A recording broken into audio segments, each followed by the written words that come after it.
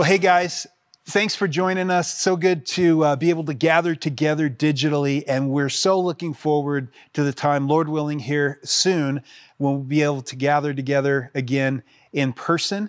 And just want to let you know we're monitoring the situation closely and looking forward to opening as soon as we can do so safely for you all.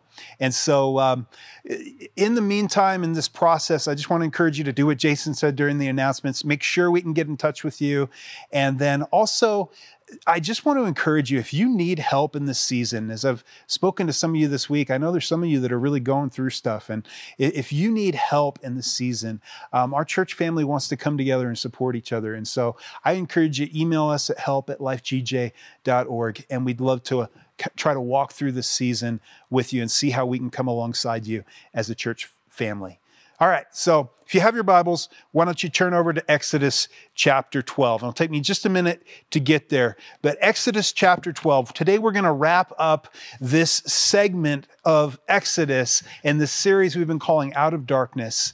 And really this point here is a big turning point. We're going to get to some great, incredible stuff in upcoming weeks, and we're going to be in Exodus for a while, but we're wrapping up this series here this weekend today. And to get us there, I just want to tell you a little story that'll sort of tie into the message. But I discovered like a couple weeks ago, we're getting the sprinklers fired up and trying to water the yard. And I noticed last fall I had this hose bib that was leaking. And so my friend Jim came over and helped me. I bought a brand new one. We soldered it in, he got it in there. We got it all put back together so it wouldn't freeze up in the winter. And then I go to turn on the sprinkler in the summer, or wish it was summer, right? Springtime, go to turn on the sprinkler and water the trees, and it just starts leaking out of this anti-siphon device. Now, I guess you can't buy these things without an anti-siphon device. So one extra thing to go wrong on your faucet, right? So anyway, something goes wrong. It's brand new, and I'm a little ticked off and frustrated about this because it's a brand new faucet. And so as I'm trying to figure this thing out, I'm talking on the phone to one of my plumber friends, and he's going to come over and take a look at it. And he says, hey, just text me some pictures of it. And so I go around and I take a picture of it, and then, run downstairs, and I figure I'll show him where the water shutoff is too, in the back of the house. And so I go to this back corner of this unfinished basement that just nobody goes back there very often. And as I do, I notice there's a big puddle of water on the floor, and I feel down, and right on the main water intake of the house, there's this drip, and it's puddling right next to the foundation. And I'm like, oh no. And kind of in an instant, this frustrating situation, all of a sudden, actually I'm like, oh, whew, I'm glad that the faucet was leaking, because it just alerted me to a major issue, that could have ended up costing a whole lot of money if I hadn't have found that other issue for a while. And so in the midst of that, maybe coincidence, maybe, but as a follower of God, I think actually God allowed that annoyance of that inexpensive, new faucet going bad to show me a deeper thing that was going on there that had to be dealt with, that had to be taken care of. And that'll tie in as we see where the people of Israel are in this story in Exodus today. Now, as we get to Exodus chapter 12, over the last couple weeks, we've been going through really some other chapters. We had Easter, and then last week, Jason went over a huge chunk of scripture and highlighted the plagues. And I hope you went back and read that. That was your homework. If not, you can catch up on it. But really, as we looked just to recap where we've been in the book of Exodus up to this place, the book of Exodus in the beginning is all about God fulfilling a prophecy that was made to Abraham hundreds and hundreds of years earlier, that through you, all the nations of the earth will be blessed. That I will take you, this older gentleman who him and his wife are barren, they don't have any kids, I'm going to turn you into a great nation. And then through that nation, all the nations on the earth will be blessed. This incredible story, an incredible prophecy. And that's exactly what God is bringing about here in the first portion of the book of Exodus. And over the last 4 chapters or so, we see this section in the plagues where God begins also then to answer a question, because Moses comes onto the scene. Moses goes into Pharaoh. And Moses says, let my people go. And he says, God, the God of the Hebrews, Yahweh, says, let my people go. And Pharaoh asks this question, who is God that I should serve him? Who is this God of the Hebrews that I should serve him? We have all these gods in Egypt, that we worship. And Pharaoh himself thought of himself as a god. The culture thought of him as a living God. Who's this God that I should serve him? And really over these past 4 chapters, if you missed last week, go back as Jason shared about how God, through each one of these plagues, specifically targets and judges one of the gods of Egypt. And in the 10th and final plague, really brings this devastation throughout all these plagues. But really, as this ends, we find Pharaoh now the leader of a nation that's been humbled in an incredible way. And that brings us to Exodus chapter 12. And we're going to pick up in verse 31 if you have your Bible. Verse 31 says this, during the night, Pharaoh summoned Moses and Aaron at the completion of these 10 plagues and said, up, leave my people. You and the Israelites, go, worship the Lord as you have requested. Take your flocks and herds as you have said, and go. And don't miss this. And also bless me. Also bless me. And this is so cool that you see Pharaoh in this situation. He's a different character. Now we've seen he's sort of relented. He's sort of hardened his heart over and over again. But at this point, something is different. And finally, he comes to the realization that there is a God and I'm not that God. Pharaoh discovers he's not God. He discovers resisting God was not a good plan. Some of you, maybe you've resisted what God wants to do in your life for decades or for seasons.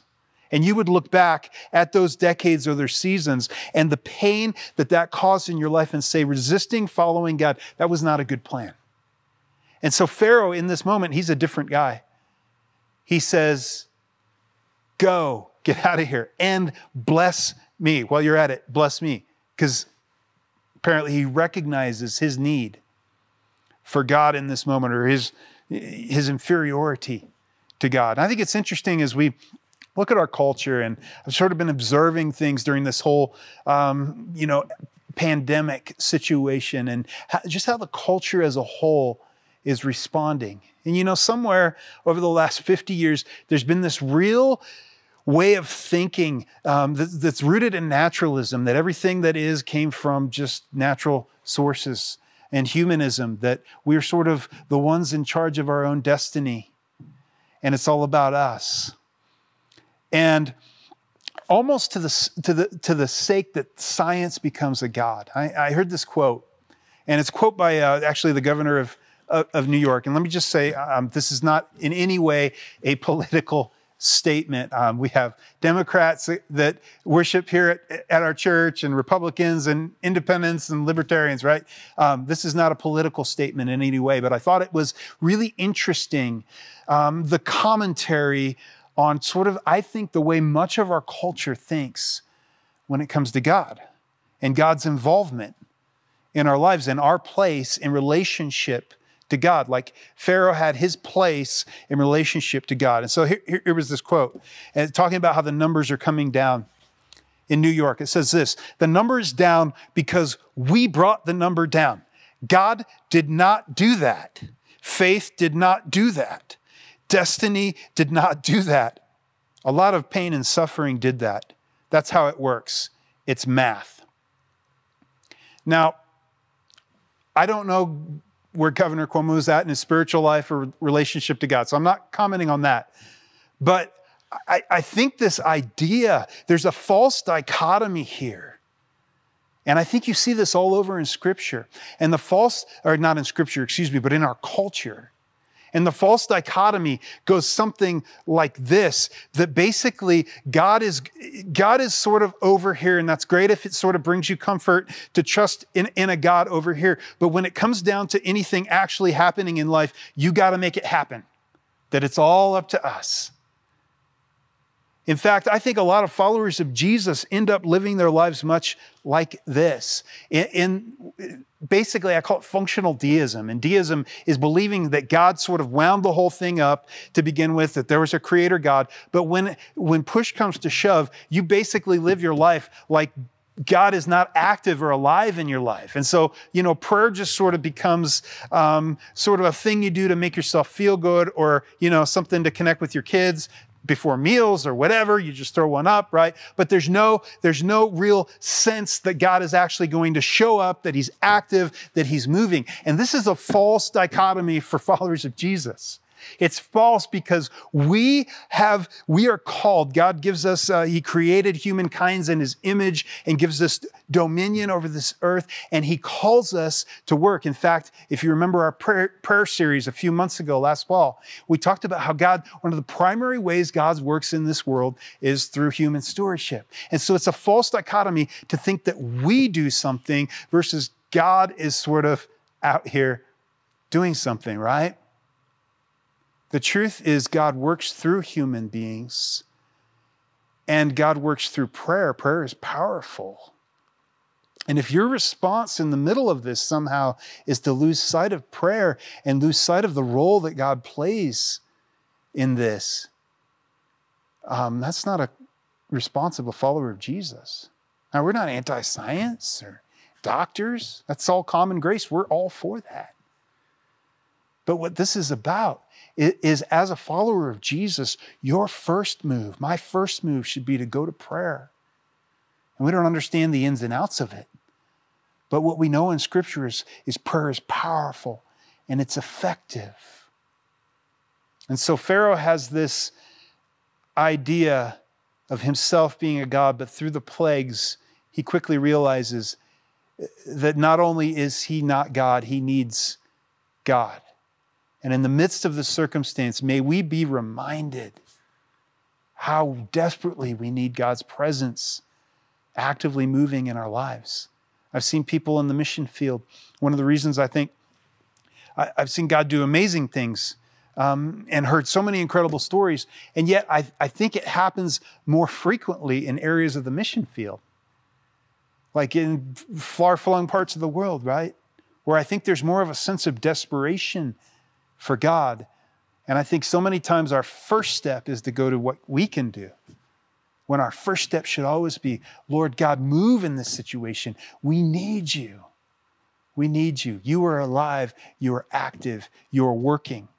And so we see God working in this scene in Egypt. And so in verse 33, it goes on. So Pharaoh says, go, leave this country, get out of here. And then in 33, we see the people also. It says, the Egyptians urged the people to hurry and leave the country, for otherwise, they said, we will all die.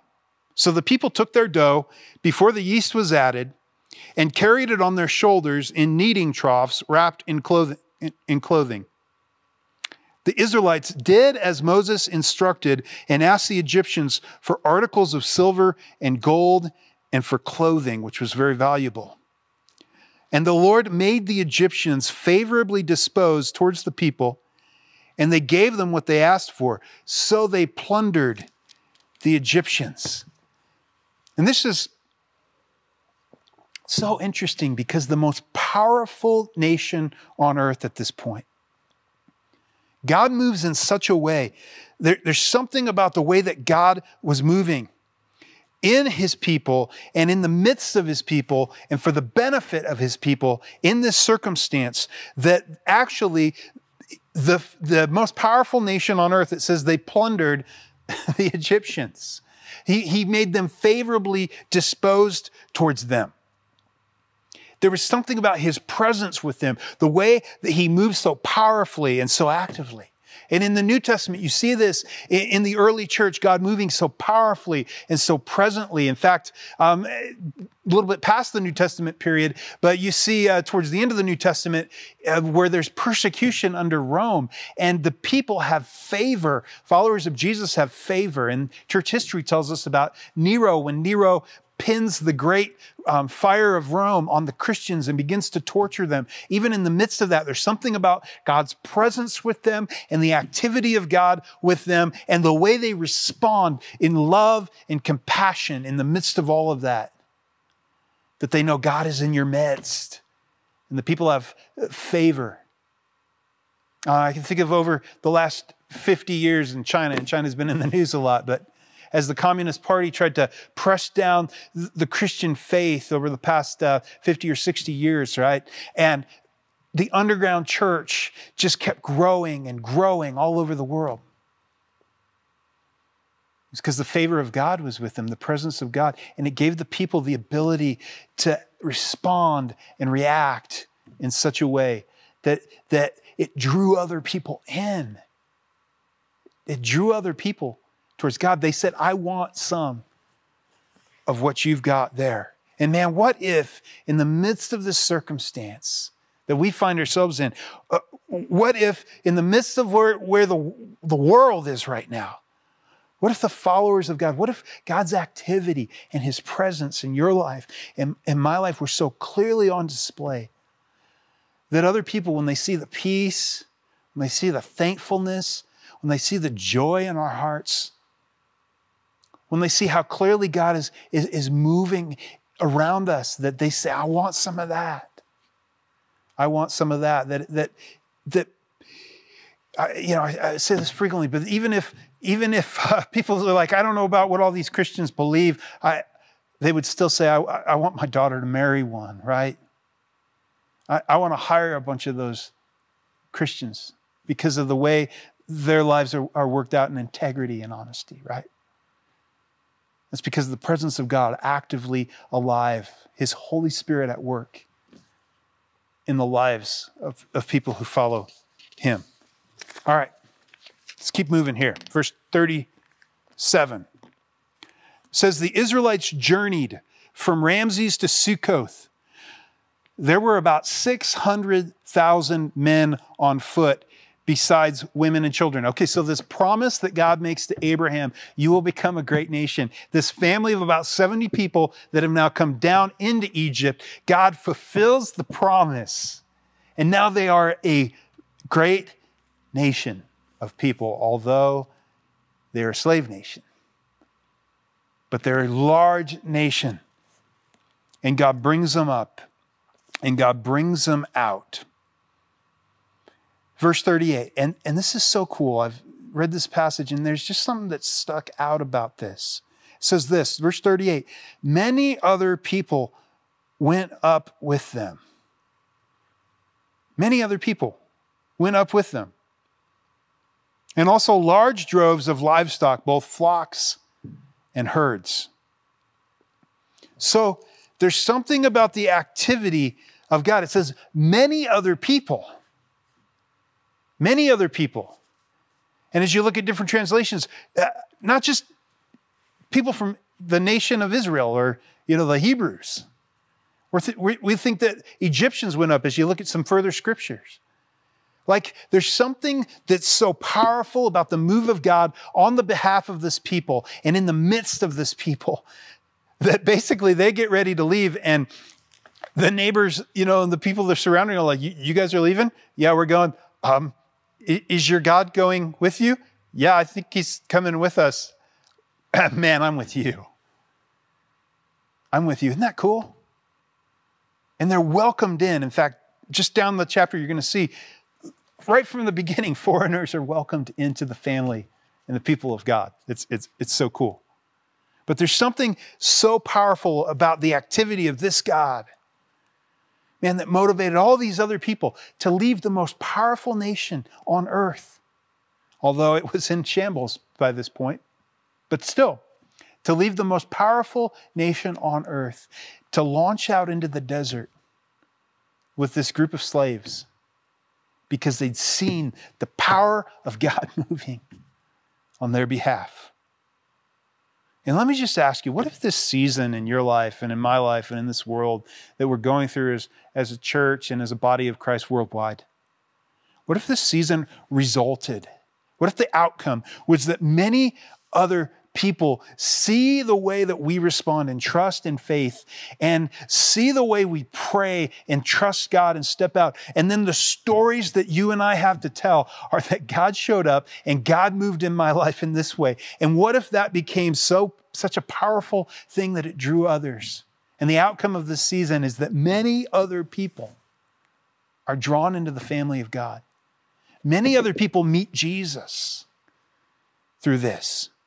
What if your life, what if my life was used in such a way that through this, as we come through this season, many other people meet Jesus through this? You know, we're hearing stories from all over the world that God's using this video venue to draw many people to Him. There's a spiritual hunger right now. What if God used your life during this season? And what if you leaned into what He wants to do in your life during this season? We have this saying that we talk about a lot here. I mentioned this. It's life is for you, not about you. Life is for you, not about you. It's a powerful concept because God is for your joy. God is for your blessing, or God is for your fulfillment and joy in life. You see that in Scripture. And yet life's not about you. The life is there for you to enjoy and for your fulfillment, but as soon as you start getting that mixed up and life becomes about you, not just something God's given to you for your joy, that's where you start losing it. That's where you start losing peace. That's where you start losing perspective about what the whole thing's about. That's when you start becoming a self-centered person. All right, let's finish this off. 39. With the dough the Israelites had brought from Egypt, they baked loaves of unleavened bread.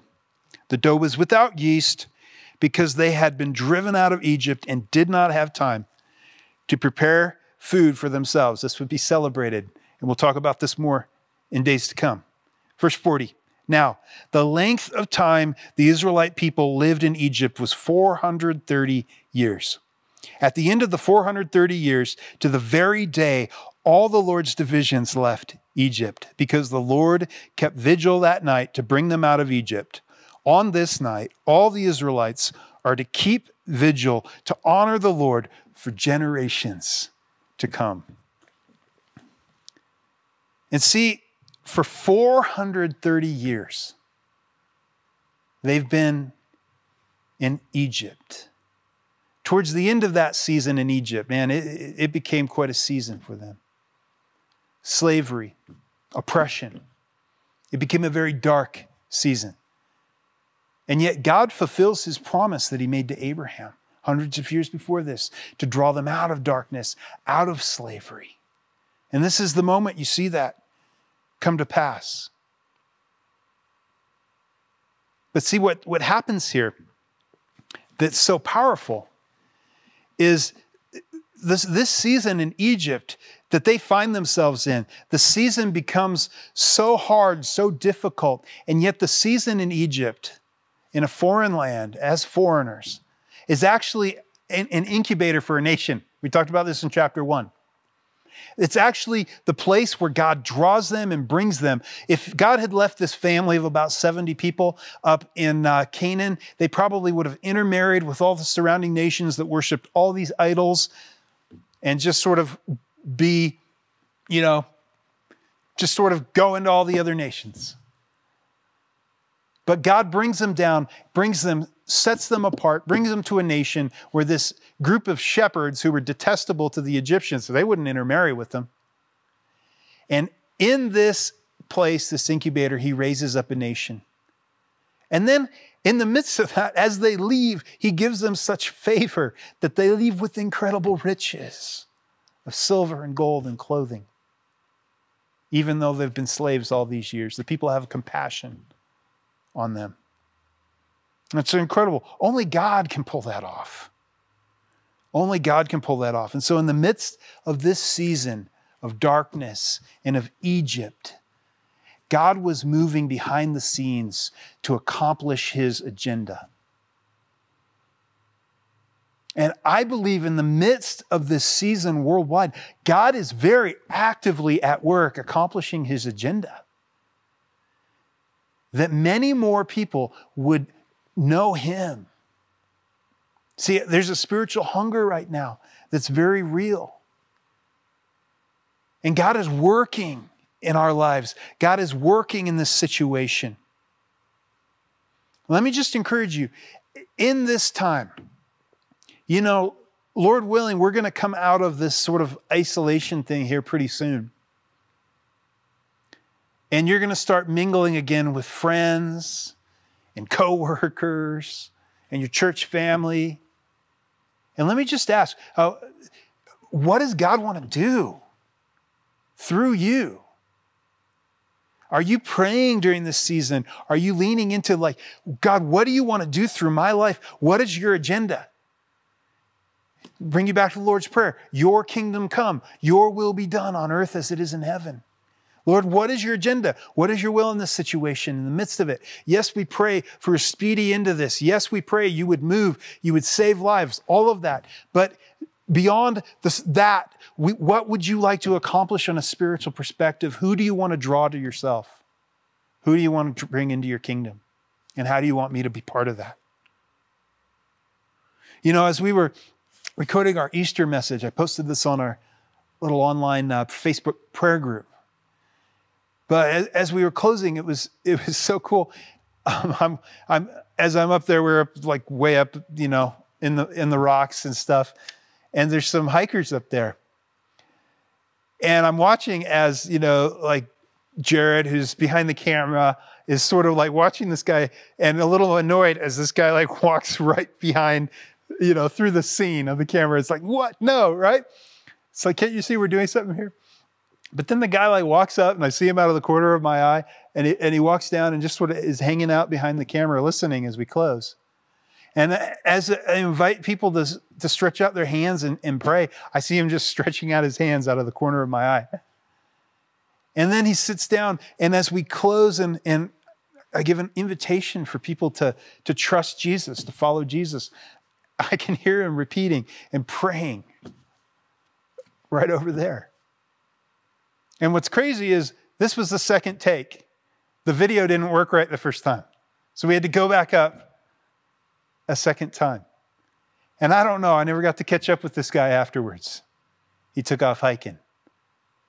But I'm hoping I get to catch up with him at some point, maybe in eternity, and hear his story and hear what God did in his life. And in your life, God wants you to be used in whatever your circle is. We have this thing that's going to become such a strong part of our vision around here and where we're going in this next season. It's a saying, my circle, my responsibility. And that is, it's your responsibility to continue to press into God and grow and seek him. But it's not just for the sake of yourself or even for you and your kids or your family. It's for everyone who's in your circle of influence. That you would influence them to come and meet Jesus. Who are you praying for right now? Don't forget that. I know some of you are struggling and you're going through it. Who are you praying for? How are you praying about God's agenda? How are you praying for people in your life? Who are you thinking about as soon as you get to remingle with coworkers that you're going to invite to come to church? We may have to sit 6 feet apart, right? But you're going to invite them. You're going to finally have those spiritual conversations, those conversations about Jesus. Now is a time, perhaps it's an unprecedented time, to have those kinds of conversations, because if there's ever a time that we're reminded that we're not God, we're not really in control, and if there's ever a time when we're reminded that life really is short, it's this season, right? And so I want to encourage you to lean in to what God has in this season for those of you that are followers of Jesus. And just like as we closed in prayer and that guy walked up and sat down, for some of you, you're not normally a church person, but during this season, there's something that's been in your heart and you've been maybe signing in and watching online. And I believe God is drawing you. And for some of you, he wants you to put your faith and trust. He's drawing you to himself right now. And so I want to, just as we close, I want to give you an invitation to respond. And oftentimes I pray a prayer, but I want to do it a little different today, because the words, it's not a formula. So I just want to, basically the good news of the gospel is that you could not make it to God on your own. You could not come into relationship with God on your own. But he made the way for you through Jesus Christ, his son, who died, who lived a perfect life, who died and rose again. And by fully placing your faith and trust in him, you can have life and a relationship with him. So I want to encourage you in your own words to express to him that you trust in what he did, that you believe he's the Son of God, that he died and rose again, and that you want to give your life to him and follow him for the rest of your days.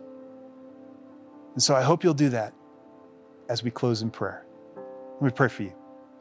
Father God, thank you so much for my friends.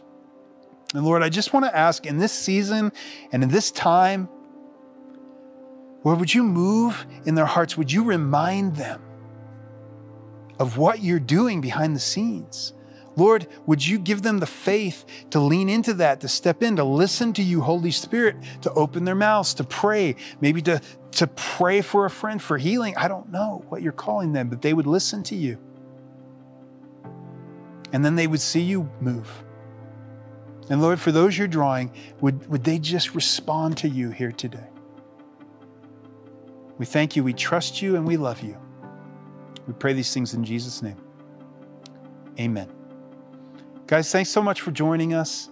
If you prayed to receive Jesus today, we would love to be praying for you and to hear from you. Please contact us via our website. Have a great week. And remember, stay connected, because we'll be in touch as this next week or two unfolds. God bless.